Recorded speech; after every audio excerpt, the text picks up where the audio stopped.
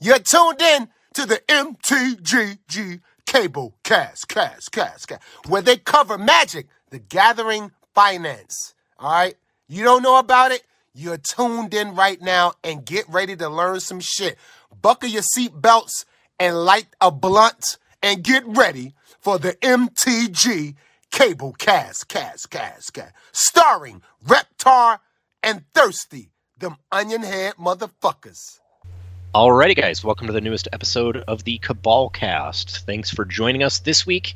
Kind of taking a look at a historical aspect of finance, which is something we do periodically. For those of you that don't know, not too long ago, Cedric Phillips tweeted out, "Hey, I'm stepping away from coverage," kind of like having a little bit of a crisis, and shortly thereafter, Star City said, "Hey, kind of good timing that he did that because we're getting rid of coverage too."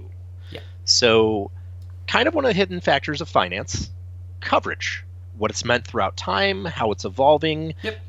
Reptar did a bunch of research on this because he's a rock star, so I'll let him take it away. So the one thing I want to say up top is that there's two sides to coverage for MTG Finance, and what we're going to cover today is from the player and non-event holding vendor perspective. Somebody like Star City or TCG Player, when they're running their event circuit and they create their closed ecosystem, their coverage is more of a marketing vehicle than anything else. And that impacts not only their sales on-prem, but sales for everybody else. So we're just kind of taking a look at this from just the player and outside vendor perspective. And we're going all the way back. So the first thing I did was I tried to find out, like, when was the first time we had video coverage of Pro Tours? And we have... this is something I knew off the top of my head. Video coverage from Pro Tour Boat, quote unquote, onwards. So I think that's Pro Tour 2 or 3. Yeah, because the first one was just held in a brick building. And it was difficult to source, as in the heyday prior to the year 2000, the videos seem not to be hosted by WotC publicly. They almost exist in their vault to be released later. I've watched the video of Pro Tour Boat. I've watched Ollie Rod play in that event without sleeves or with penny sleeves. Yeah. And that was released by WotC. Digging in a little further, there's an archive on the WotC site of a Pro Tour listing from 1997 that goes all the way to 2010. And they were available on ESPN2. Like, there's a smattering of them, and we'll link that. And I'm also going to link a full list of Magic events that actually aired on ESPN2. I thought it was only Pro Tour New York, and I think the World's in New York, but it's not. They actually went all the way down to Nats on ESPN2 one year. And it's not every event every year, and it's not every Pro Tour, but it's a very interesting set of things. So Worlds was also similarly covered by ESPN. Like I said, though, some events on both sides were more highly anticipated than others, namely the events in New York City, and that's why they stand out, because there was more press and marketing done for those. ESPN truly did allow for the first live viewing of Magic when everything else put forth was text coverage after the fact. Maybe a round by round or delivered at end of day, and videos coming well after the fact and hosted on the mothership were very popular. I had friends that played at regionals, and the only way we found out what was going on was by refreshing the page every 55 minutes to hour to see round standings, and maybe if BDM was doing like text coverage, because it was good enough Nats to do so. So when we look at this early era of basically 97 to 2000, video coverage of these events did not do much for Magic Finance for a number of reasons. One is that Inquest magazine was still in existence and seen as a pillar of finance relied upon by most people. If you've ever dabbled in sports or you know anybody that does, they'll tell you all about Beckett. Yep. And that's what Inquest was. Not only did it actually have articles written by some people you know now. Ben Bleiweiss used to actually do a puzzle article for them. Yeah. It was basically the de facto price guide. The idea of the online vendor was still in its nascent stage, and thus there were no real centralized locations to purchase from as events were going on. It was all local. While there were breakout decks throughout this era that would have the potential to affect prices, this was still, again, a very quote-unquote local era of the game, and that set the tone for what people were buying. Not everybody was playing Prostbloom. Not everybody was in on Combo Summer and Black Winter. Bannings were also prevalent, and those cards so obscenely powerful that it was less coverage that impacted finance and more the actions of BNR announcements. You look at things like the Memory Jar ban, and that ripples down into Tolarian Academy. Now Necro becomes really good, and the Necro deck gets pushed. That's all BNR related. And also importantly is the number of competitive events we saw then pale in comparison to what's coming up in future years. And I think one of the important things about that period especially is, when you talk about Inquest and Scry and those magazines being the basis of it. This was when the internet was in its infancy, and like I remember I started ordering singles in the early 2000s from the internet, and prior to that I'd used the Gathering Ground, which was local to me, and I found because of an ad in Scry magazine, because I couldn't Google nearby card shops. So it was all of your information was Inquest, Scry, everything. And they would have, when the Pro Tour happened, here's a top 8 deck list dump. And other than that, it was very much like information was shared in your test group or your friends or whatever, and that was it. And I remember, being wowed when I went to a store for the first time and they said, "Oh, we use Star City Games for our pricing." And I was like, "What's that?" And just had no idea. Yeah. Because this was just the industry at the time. Information was slow. It came out monthly, maybe quarterly. You had some of the decks that you would make weren't even Pro Tour decks or winning decks. It was literally just some dude wrote in a magazine, "Here's a horror themed deck that I made," and you were like, "Maybe this is good." I have no idea, and go from there.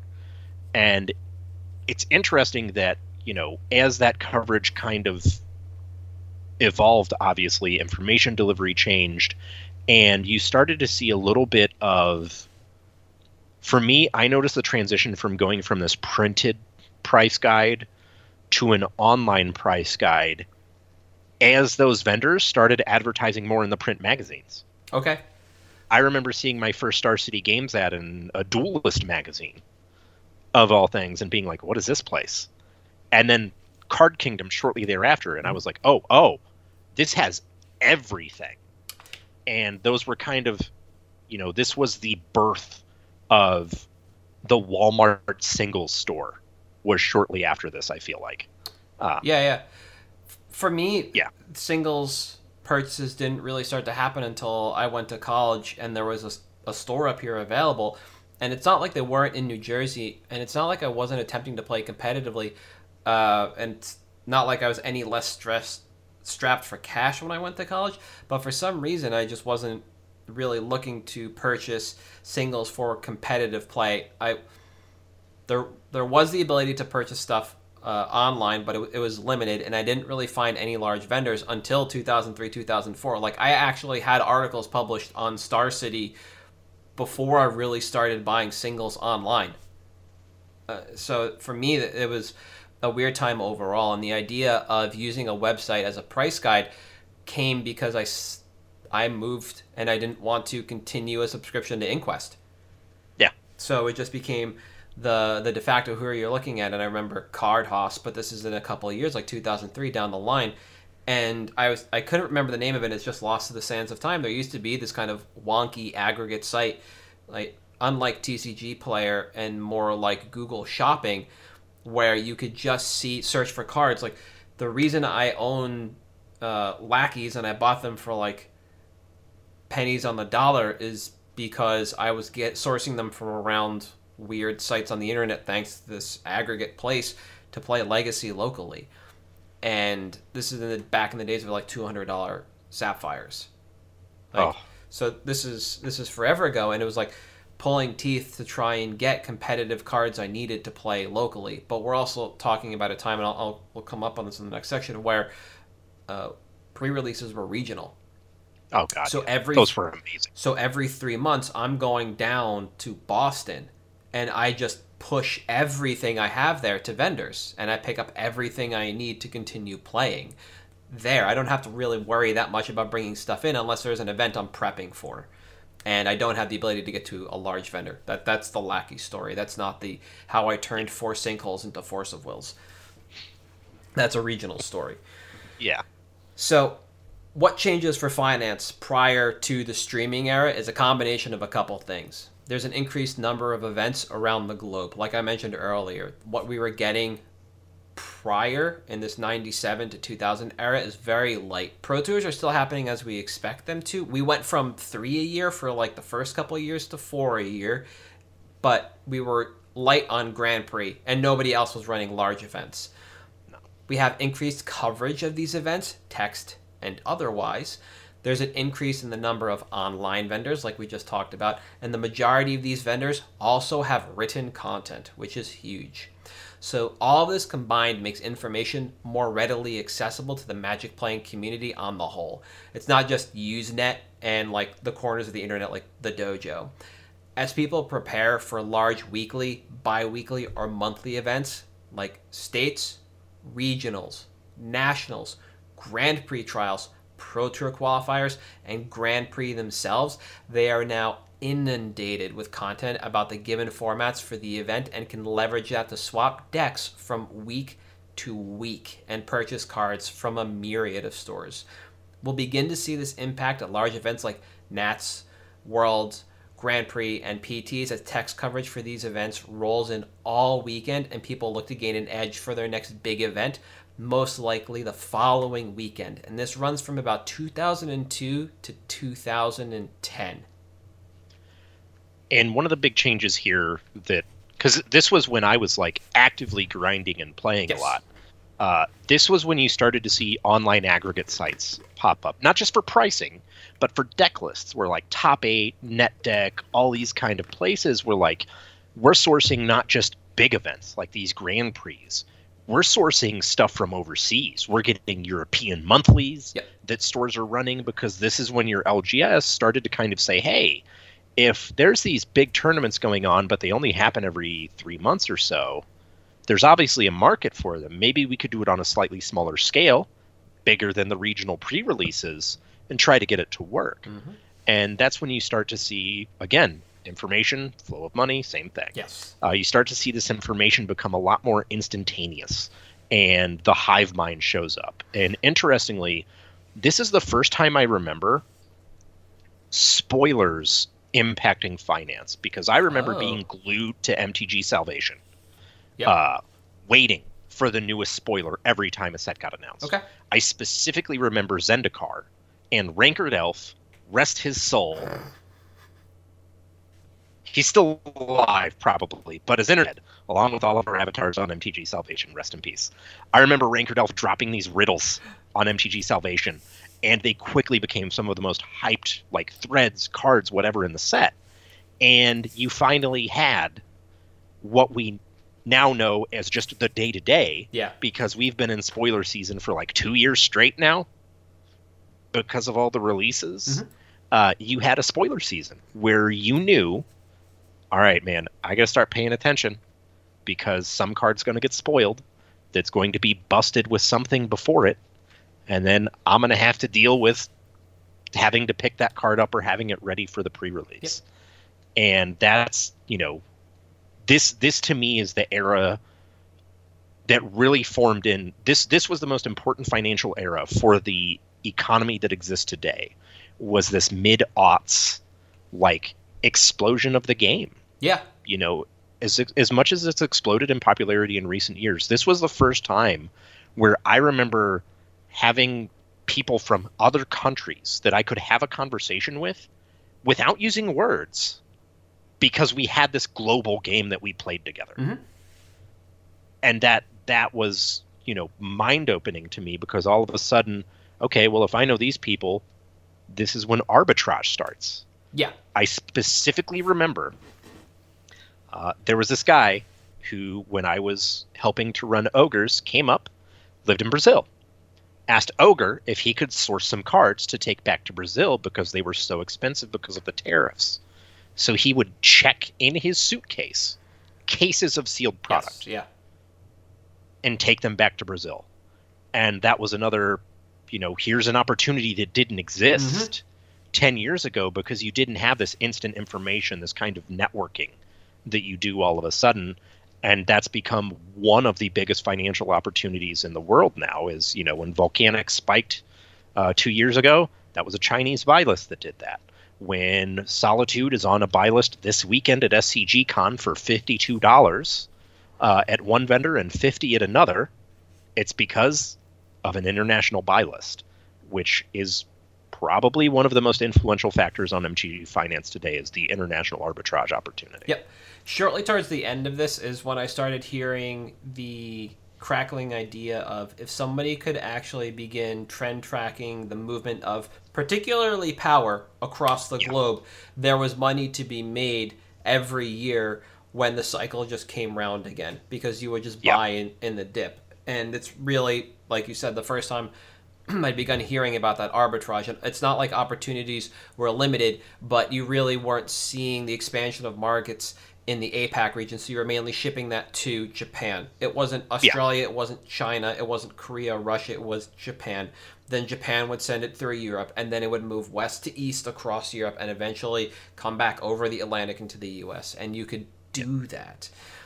For me, one of the most interesting parts of this era is that there's this market period, and I think it's somewhere around 2004, where almost every event that WotC had video coverage of, or at, and for, is available on YouTube.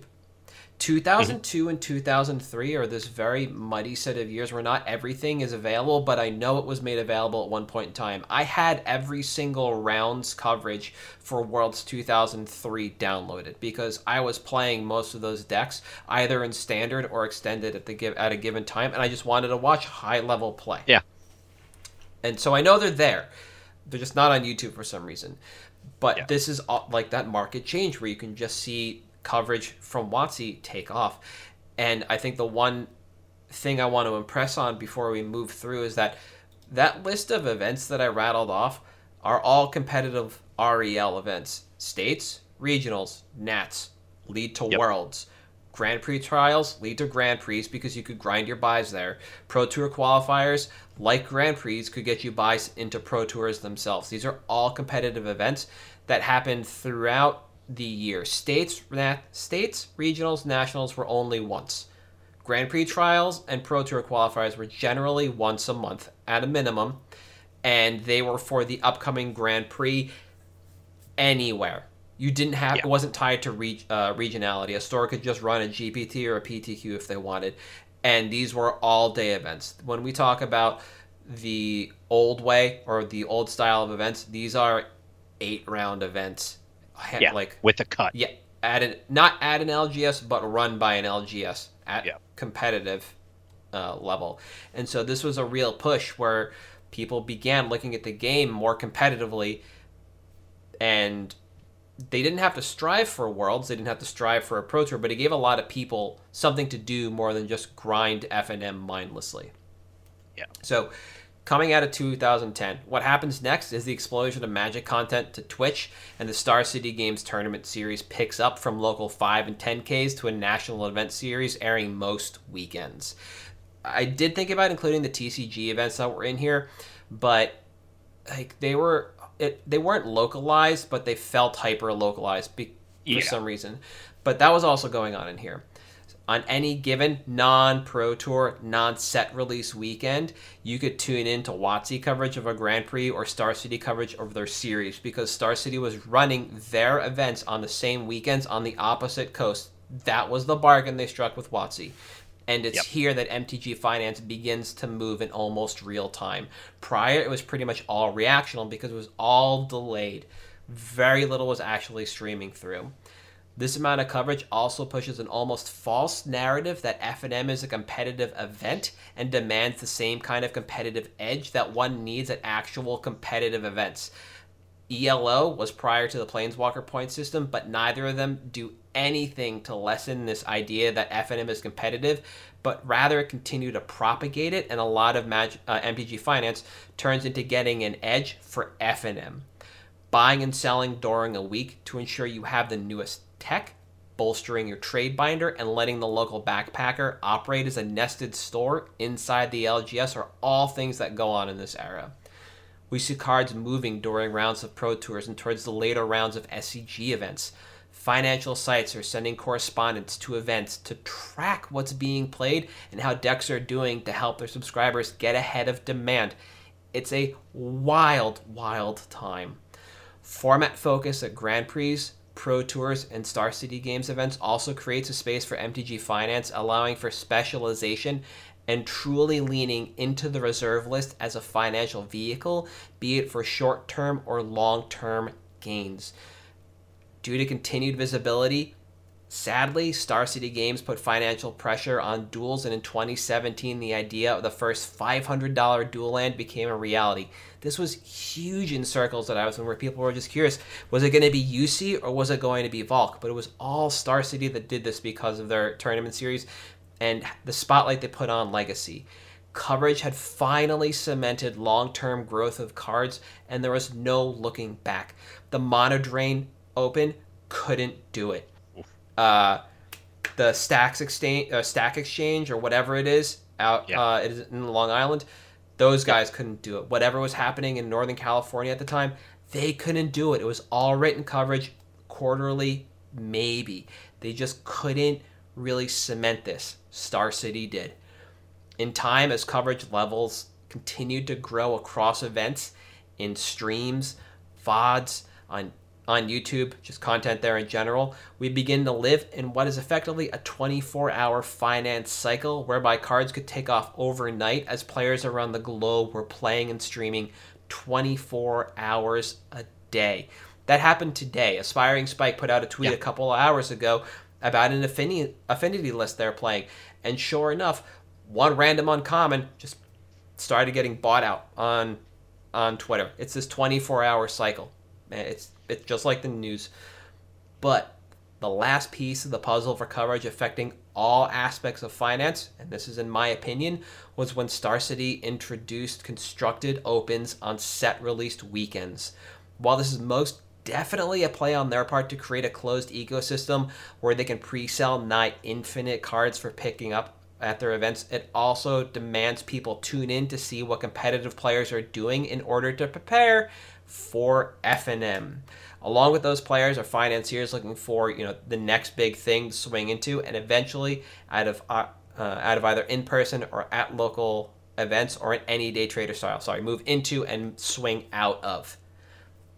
In either in-person at local events or day trader style. And the idea of the backpacker is continued to be perpetuated. It allows almost everybody to backpack.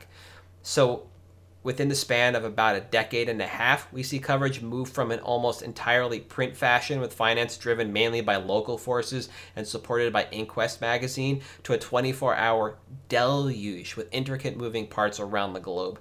This takes the idea of the backpacker and extends it to a local vendor, as you no longer have to rely on large in-region events to move cards in and out of your local ecosystem. You can wash them in the open marketplace now. The removal of video coverage doesn't quite set us back to the dark days of 97 to 2000, whereby we'll have to rely on text coverage only. Instead, independent organizers are still holding events and streaming them when possible. Twitch maintains its presence as is.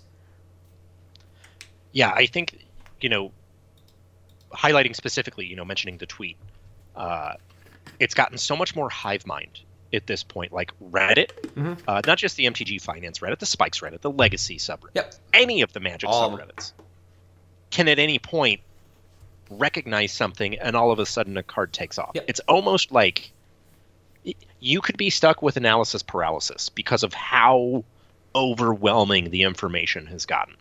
It's not just MTG Goldfish. It's not just, whatever Commander EDH content you listen to. It's not just the Professor. It's all over the place. And it's a changing in coverage. And I think that what we'll see is, as you mentioned, these independent organizers are going to start coming in and try to see if they can make something out of their video coverage. NRG was doing video coverage for their series. They just started. And from what I'd seen, it was going very well. It's just shifted things. So now instead of having 1 to 2 to 3 sites where you can go to, you have 1,000. Yep. Or in the case of Twitch, one site with 1,000 personalities that you can go to. You know, it's not just your pros, it's stuff like Nummy and people like that have this sway with an audience there that occasionally something just pops off. And, you know, gone are the days of, you know, Feline winning the Seattle Star City with High Tide. And as you mentioned, being able to arbitrage from one seller to the other. Oh, man, like candelabras are only 300 on eBay, but they're 500 buy list on Star City right now because they just updated it this round.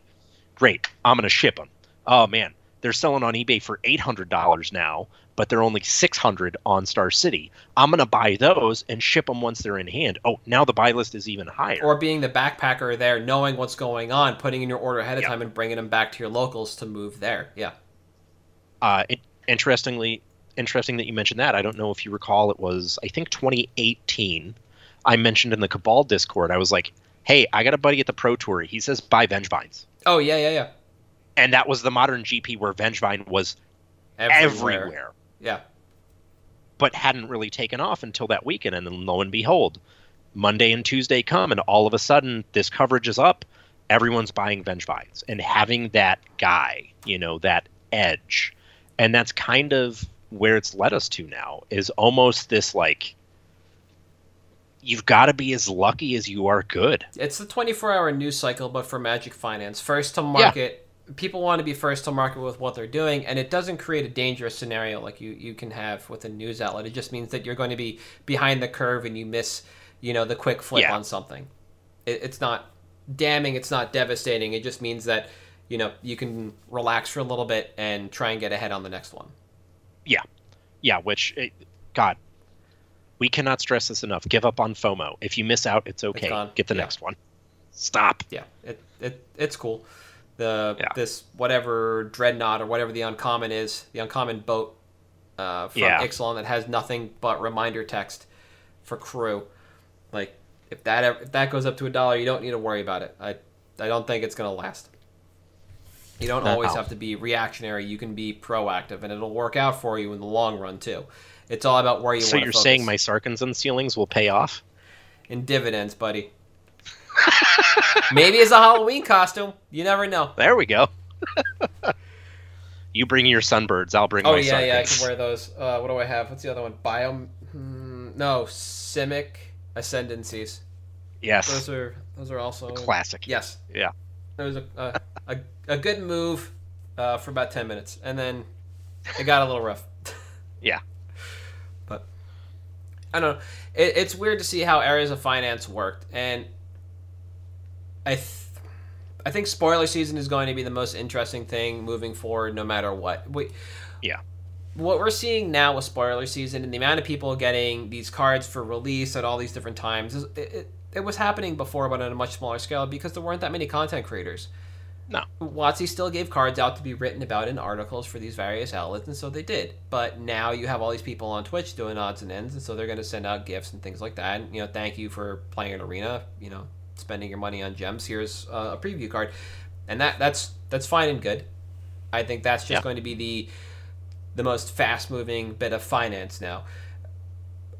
The idea of the flip during a Pro Tour or during a Star City event, it like, I've done it before. I might do it again. I consider myself lucky to have done well the first time. Yeah. No. Yes. The second time was a flop. The third time was a success. Yeah. And I don't think that track record is going to hold. I think the more you want to try and operate like that, the more you're playing the odds, and you're going to eventually crap out. Yeah, and the odds are not in your favor on that. A good example of this is going to be looking at Pro Tour Eldritch Moon, and I'll hang every hat I have on this one. Going into that Pro Tour, everything was a known quantity except the breakout deck. Blue-red Eldrazi with Elder Deep Fiend. That was one half of Channel Fireball special. Yep. It didn't run the tables. It did really good, but because it was brand new at that Pro Tour and sort of break out, all the pieces started to move. And you know what that was? That ended up being a metagame only deck. You got absolutely hoisted on everything in that deck that wasn't Shivan Reef because it had just been reprinted in Origins prior, I think.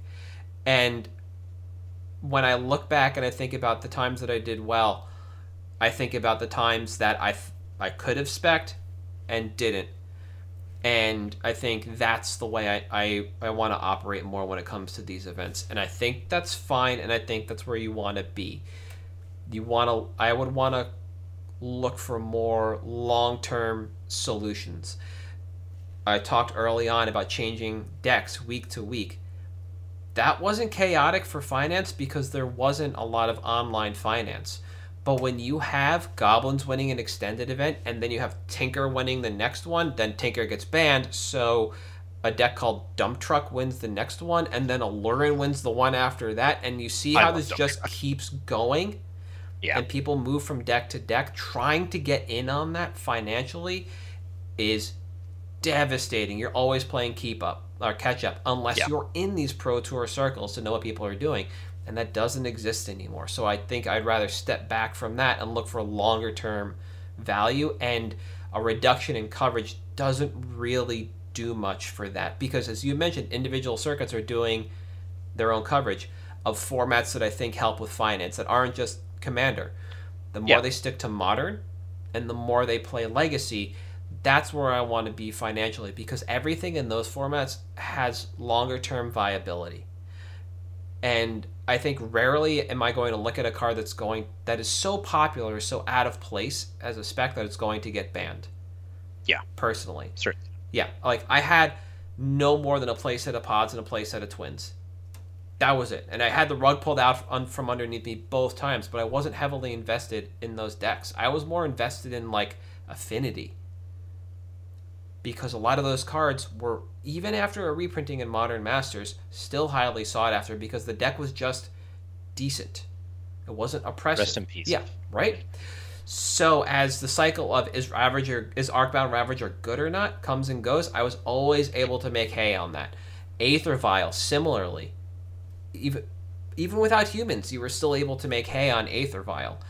Yeah. And it's that kind of stuff I want to be on, like evergreen Finance, I would kind of want to call it. It's not quite riding a rope because I do want to get out in time, but I want to kind of ride these eternal formats and operate there. I don't really care about this fast Finance, essentially. Like, I don't want to be the day trader. I don't want to swing based on what I'm seeing on Twitter, what comes up in Standard, what comes out of the Star City. It's a deluge, like I said, and drinking from the fire hose does not always work out well. No. So for me, when I look at this and I see, okay, there's going to be a reduction in coverage, and we can trace an increase in coverage to an increase in the ability to play MTG Finance here and the ability to make a living off of this as a backpacker, that can correspond immediately, that downtrend, to the reduction in that. And as such, I want to take a position whereby I'm foundationally sound in Finance. And I think that's where everybody can now look, is if there's a reduction in coverage, then there's going to be a reduction in what goes on financially around this game. Where can I operate? What can I do to better myself and take advantage of a slowdown in coverage? And I think that's important because to me, this seems like one of the biggest changes in years in terms of its financial ramifications. And maybe that's the old fuddy-duddy in me, but the fact that now we don't have live coverage of the best players with the best decks, that instead there is no one spot now, even every 3 months that you can go to, even every weekend in the case of Star City, where you can see a snapshot of what's going on in a format without having to look for the information yourself. Mm-hmm. You know, you can get that snapshot still. You've just got to compare like top 8 to Goldfish to all kinds of stuff because the online meta is different than paper, etc. And the fact that now all of this content we're getting is focused on the online meta, which is different than paper in a lot of cases, makes things a little bit more complicated. And I think that this is one of those times where, more than anything, diligence and education are going to be your best friends, because we don't have that all of a sudden. Yeah. We don't have the snapshot where I, as an LGS owner who works 40 hours a week and isn't devoting all of that time to Magic, I can tune into the Pro Tour and be like, cool, people are probably going to ask for these decks. Let's see what I have. You can't do that anymore. So you've kind of got to rely on what resources you do have available to you. And that's, to me, is a massive change to how things are going to be going forward. Yeah, absolutely. The addition of one set of resources and the removal of another is going to change things. Absolutely. And that's a good point, too, is you will be able to get that information. Yeah. Yeah. Right. Picks? Yes. Right. You went first last week. I'll go this time. It's all you. My pick is a new rules committee. The end. No, really. I actually do have a pick. But that tweet was ridiculous, and they like quadrupled down. Social contract is dumb. They didn't just double down on social contract, and they doubled down on Rule 0. Yeah. Like, okay. You expect these people to have conversations? No. No. All right, so my pick is Drumbellower from Neon Dynasty Commander. Similar to my Boseiju pick, this is a wait for next Friday, buy it at the bottom. Why Drumbellower? Well, this card has EDH combo written all over it, in addition to just being a good casual card. Obviously, there's an analog that exists in Seedborn Muse, but Seedborn Muse has been printed a whole bunch and is somewhat more difficult to cast, being double green and 3. So if you want to look at price history for Seedborn Muse, the last printing was C19. Yes. Which, low was at 10. We're at a value now of around 5. Obviously, you can Green Sun for Seedborn, which you can't do with Drumbellower. But Seedborn Muse has been printed a bunch. In terms of floor for this card, you're looking at Seedborn Muse of $5. Mm-hmm. In terms of ceiling, Dockside Extortionist. It's a card that was only printed in a Commander set. It's a card that sees play primarily in Commander. And is worth, what, $40, $50 now? Yeah, especially now that they decided not to ban it. Yeah. Drumbellower is a prime combo card. And I anticipate it going into any of the Selesnya decks, any of the mono green, any deck with white. Mono white, yeah, not mono green. Or yeah, mono white, sorry, mono white, yeah. Anything like that wants creature combo. So it can be from your casual, Cis-A players to your competitive Cis-A players. Hell, Selvala loves this card. Yeah. Like, draw cards, whatever. I get to do it every turn. Everybody gets to do it every turn. It checks so many boxes that for me, it hits that CEDH ceiling and that casual EDH floor, where it does something you want, it's efficiently costed, and honestly, being 3 mana may actually make an impact in some kind of creature combo deck in Legacy. Well, in Legacy, because it won't be Modern Legal. Yeah. In Legacy.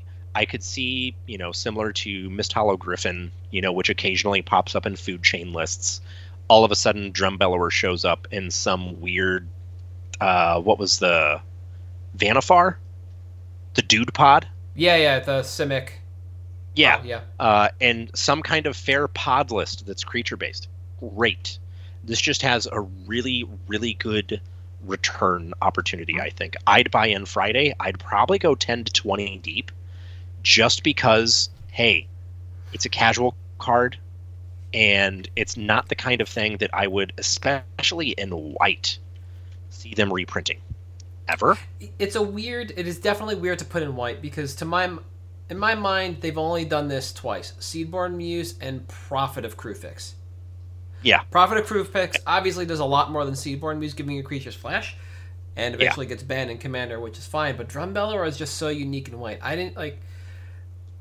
didn't even think about creature combo. I just think about this as it allows your creatures to be two-way players. Yeah.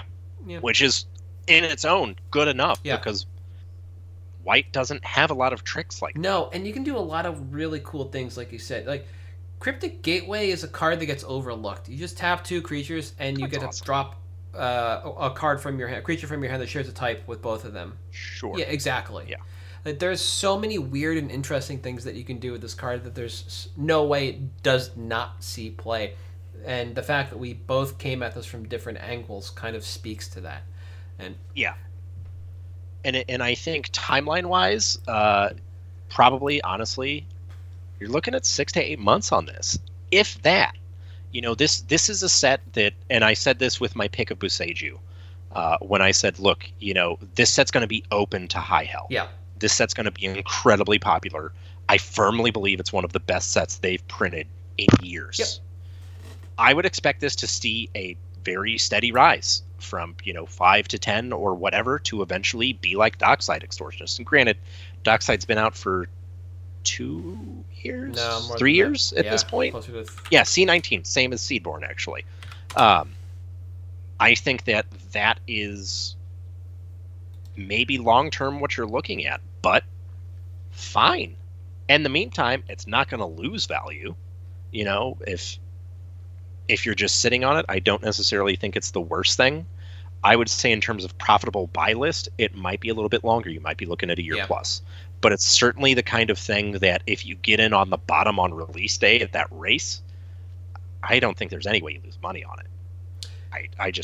I don't see it happening. No, this is... Who knows? Yeah, this is a really good and interesting card to pick up on, for sure. Everybody was fawning over Swift Reconfiguration, the removal spell, and people did notice Drum Bellower. Like, there's a lot of talk about Drum Bellower, but for all that's going on, this looks underpriced for the amount of conversation there was, for the amount of noise around this card. Hard to say if I agree really about the Dockside Extortionist comparison, but I understand where you're coming from, because Dockside Extortionist just allows you to do so much so early on, and my view of this card and what it does is way too narrow. I know that. I know I'm not viewing this card correctly, so it's hard for me to agree with that assessment, but everything else I absolutely agree with, because I can immediately think of ways to take advantage of what this is doing in a deck that doesn't involve green, so I don't have access to Seedborn Muse. Yeah. And even if it's Seedborn Muse number 2, I mean, Seedborn Muse is probably a top 10 creature I want 2 of, right? Yeah, exactly. So what's the worst that happens? You untap your creatures even more? Yeah. Sure. Trigger on the stack, do a whole bunch more stuff. Exactly. That's what we're talking about. My pick doesn't quite lean into what you're picking, but they do go well together. I am choosing, finally, Unnatural Growth. Colorless quad green enchantment from Midnight Hunt. At the beginning of each combat, double the power and toughness of each creature you control until end of turn. So, they do work synergistically. This is a card I've actually been watching since, I think, really close to release, maybe even release weekend, October 1st. I put it on my list to watch. It was $3.95 on CK's buy list. It's $5.50 now. They're buying the same amount, $50. TCG market was $6.95. They had 99 listed. It is now $4.99, and they have 260 listed. And this is really interesting. This is why I finally picked the card.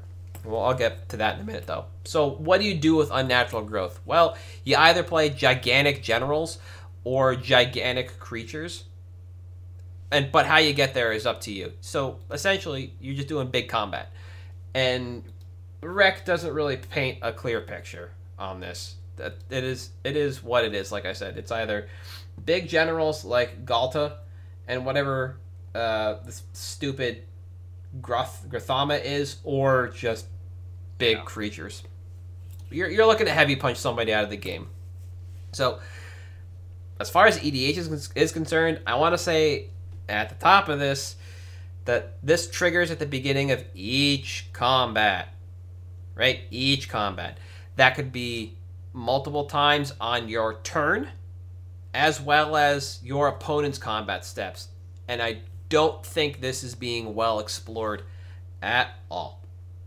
No. Now, it should go without saying this slots into primarily green decks as it requires 4 green pips, and for that you do get the payoff of some of the largest creatures in the game, just being in green.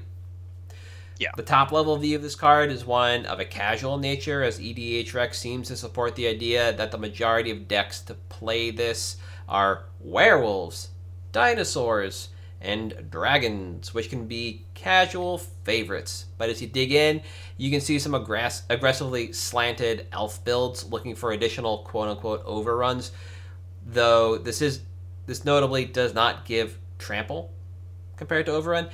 And there are also a number of mono green Voltron decks, as this doesn't target, so it gets around Shroud. If you want to play, like, what is it? Whisper Silk Cloak. Yeah, Thrun is your general, exactly. But Whisper Silk Cloak just to punch through, that gives your creature Shroud. This doesn't target. So, as this card is only a few months old, I do expect EDH Rec to clear up a bit, as it's currently clouded by commanders from the last few sets. And as we get clarity, I do expect usage to pick up. I think the card is better than it seems, and while the EDH Rec numbers do support this, I don't think we've even begun to see this card reach the popularity it should. Also of note is that this sees standard play in mono green decks, though I'm uncertain how this impacts demand, as paper standard seems to be on the outs. So, thanks, Wizards. Yeah, so if standard was a thing, this might have an even higher price point. Keep that in mind. Yeah. Now, to talk about timeline, again, I want to kick this off with talking about the interesting part of this card. There's a bit of an issue with the price of this card, and there has been from release, but it works for us. It works in our favor. So again, CK was buying this at $4 in October. They're buying it $5.50. TCG had it at $6.50. It's now $5. So this is interesting, but we're going to talk about it. At the release, the open market priced this around buy list, and while there was a bit of divergence thereafter, at some point in the last few months, prior to the release of Double Feature, buy list prices have risen to the floor of the open market. While we cannot sell immediately for a profit, we can take credit at a healthy profit, removing a fair amount of quantity from the open market, and that's super important. Right? I don't think there's going to be a sudden spike in price on either side of this, but I would expect that if I were to buy in today and didn't immediately churn for credit, that I would see continued growth over the next few months. I would feel comfortable holding for about 6 months. I do believe there will be an opportunity to get out of this card anytime between now and August, but I wouldn't want to sit on it for any longer than that. This isn't an all-star format banger, and as such, I'd like to churn sooner rather than later. So, again, buy list sat at TCG low very quietly, and still does. And it just seems like people haven't picked up on this yet, because there are a number of versions of this card. This did get a full art treatment. This does have a promo. And it just quietly floats along. So this is, right now, we're in the get in while the getting's good. And when the open market realizes that it's basically priced at buy list, the open market goes up, and you've missed out. And CK is going to continue buying this thing, and their price is going to keep moving with the market, because this is just a great casual card right now. There will be continued demand. I don't know when that's going to stop, but it is selling well. Again, not a banger, so we'll see. I like this a lot. I know when we were looking at the set originally, I believe both you and I did cite this as like, oh, this is probably going to be one of those EDH cards similar to, like, not necessarily Panharmonicon, but similar to that in the sense that it's probably going to sit there quietly and then start going up. I think one of the things this has maybe probably going for it, honestly, set's not great. No. Like, yeah, there's a lot of sealed products sitting around. Like, my LGS literally has like 3 cases of Midnight Hunt just sitting there. Same with Crimson Vow. Yeah. The sets were not very popular. So there's not necessarily a huge quantity of these, and this thing has to reach a very high point for it to all of a sudden merit opening the boxes. And I don't think we're going to get there anytime soon. No. I think that does lend itself to your argument of churn sooner rather than later, because I think the second we hit that point, the price tanks and all of it's out again. Yeah, there's that possibility too. Like right now, Double Feature is being forced. There's people at work on Double Feature just trying to move the price, like CK price for a box after credit is only like $140 on double feature, which is really cheap. So that like there's going to be some artificial movement on this, and then the bottom could absolutely fall out if you buy too far into the future. The one thing that I did find interesting, this is part to like the reprint equity section I've started tacking on, is I've been a fan of the card True Conviction for a while, and this kind of feels like True Conviction. Like it does. True Conviction is a 6-mana white enchantment. It's 3 double white. Creatures you control have double strike and lifelink, and it's just meant to be this kind of game-winning enchantment. But it's also really difficult to print in an EDH precon. Like 3 triple white is really difficult, and you know what? They did reprint it once in the mono white EDH deck, and that's how I feel about Unnatural Growth. It's got to be printed in a like. There's no way just a quote-unquote like base green EDH deck that they're going to print can handle a 4 green pip thing. It's got to be in a mono green deck. So I don't think we're going to see it for a while until we come back around to that, and we don't know if and when that's going to happen. And I think design-wise, they've gotten so far away from trying to have monocolor identity since it's all tied to sets now. Yeah. You know, I mean, we know what sets we have. We have Streets of Rage, or whatever you want to call it, Dominaria, Brothers War. Like, all of these lend themselves to multicolor. Yep.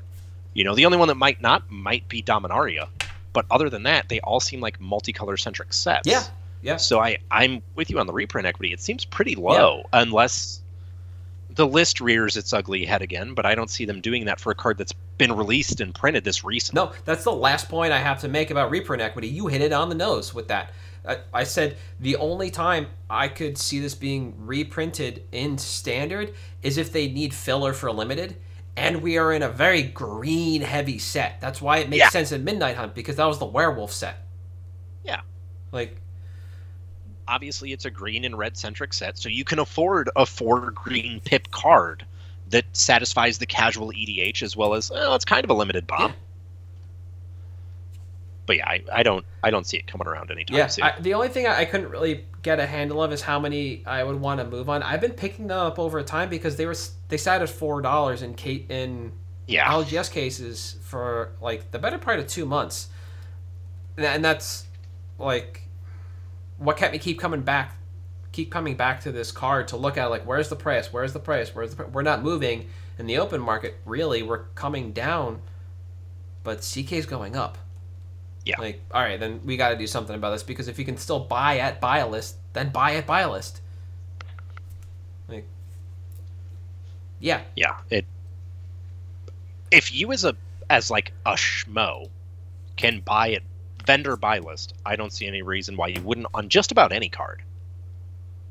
Especially a card like this, which has the EDH playability, which has the casual appeal, which has the possibility of just being a True Conviction, where it just gradually keeps going up. Yeah, let me bring that up because I had to search for it. Like, it rockets, reprint, and then comes back up. Like, or not, it's not a reprint. I don't know why it dipped. Oh, Spellbook Gideon. Okay, that's why it poops out, bloop, and then comes back up after Gideon. Yeah. We're gonna hold on. We're gonna make it, and I think this card is good. This is just one of those times where it's like, come in hot and then be ready to exit. Yeah, exactly. But we're not looking to swing trade. We're looking, like I said, I think about 6 months, 8 months at the most is where I feel comfortable. So, smart. I think that's gonna do it for this week, everyone. We should be coming back. Star City Philly is this weekend, and we're hoping to glean a little bit of insight from that sooner rather than later. So we might have another interview or two coming for you over the next couple of months. Yep. And that'll be really exciting. But outside of that, we are at MTG Cabalcast on Twitter, Patreon, Facebook, YouTube. You can find the video version of the podcast on YouTube. Audio is anywhere you could download a podcast at this point. If you want to hit us up on Twitter and learn more about Pioneer Masters and the mistake that was Alchemy, you can always poke us at MTG Cabalcast. Otherwise, I am at Halt I Am Reptar on Twitter. You are Wishing for a New Rules Committee, and also at Thirsty Sizzler. See you next week.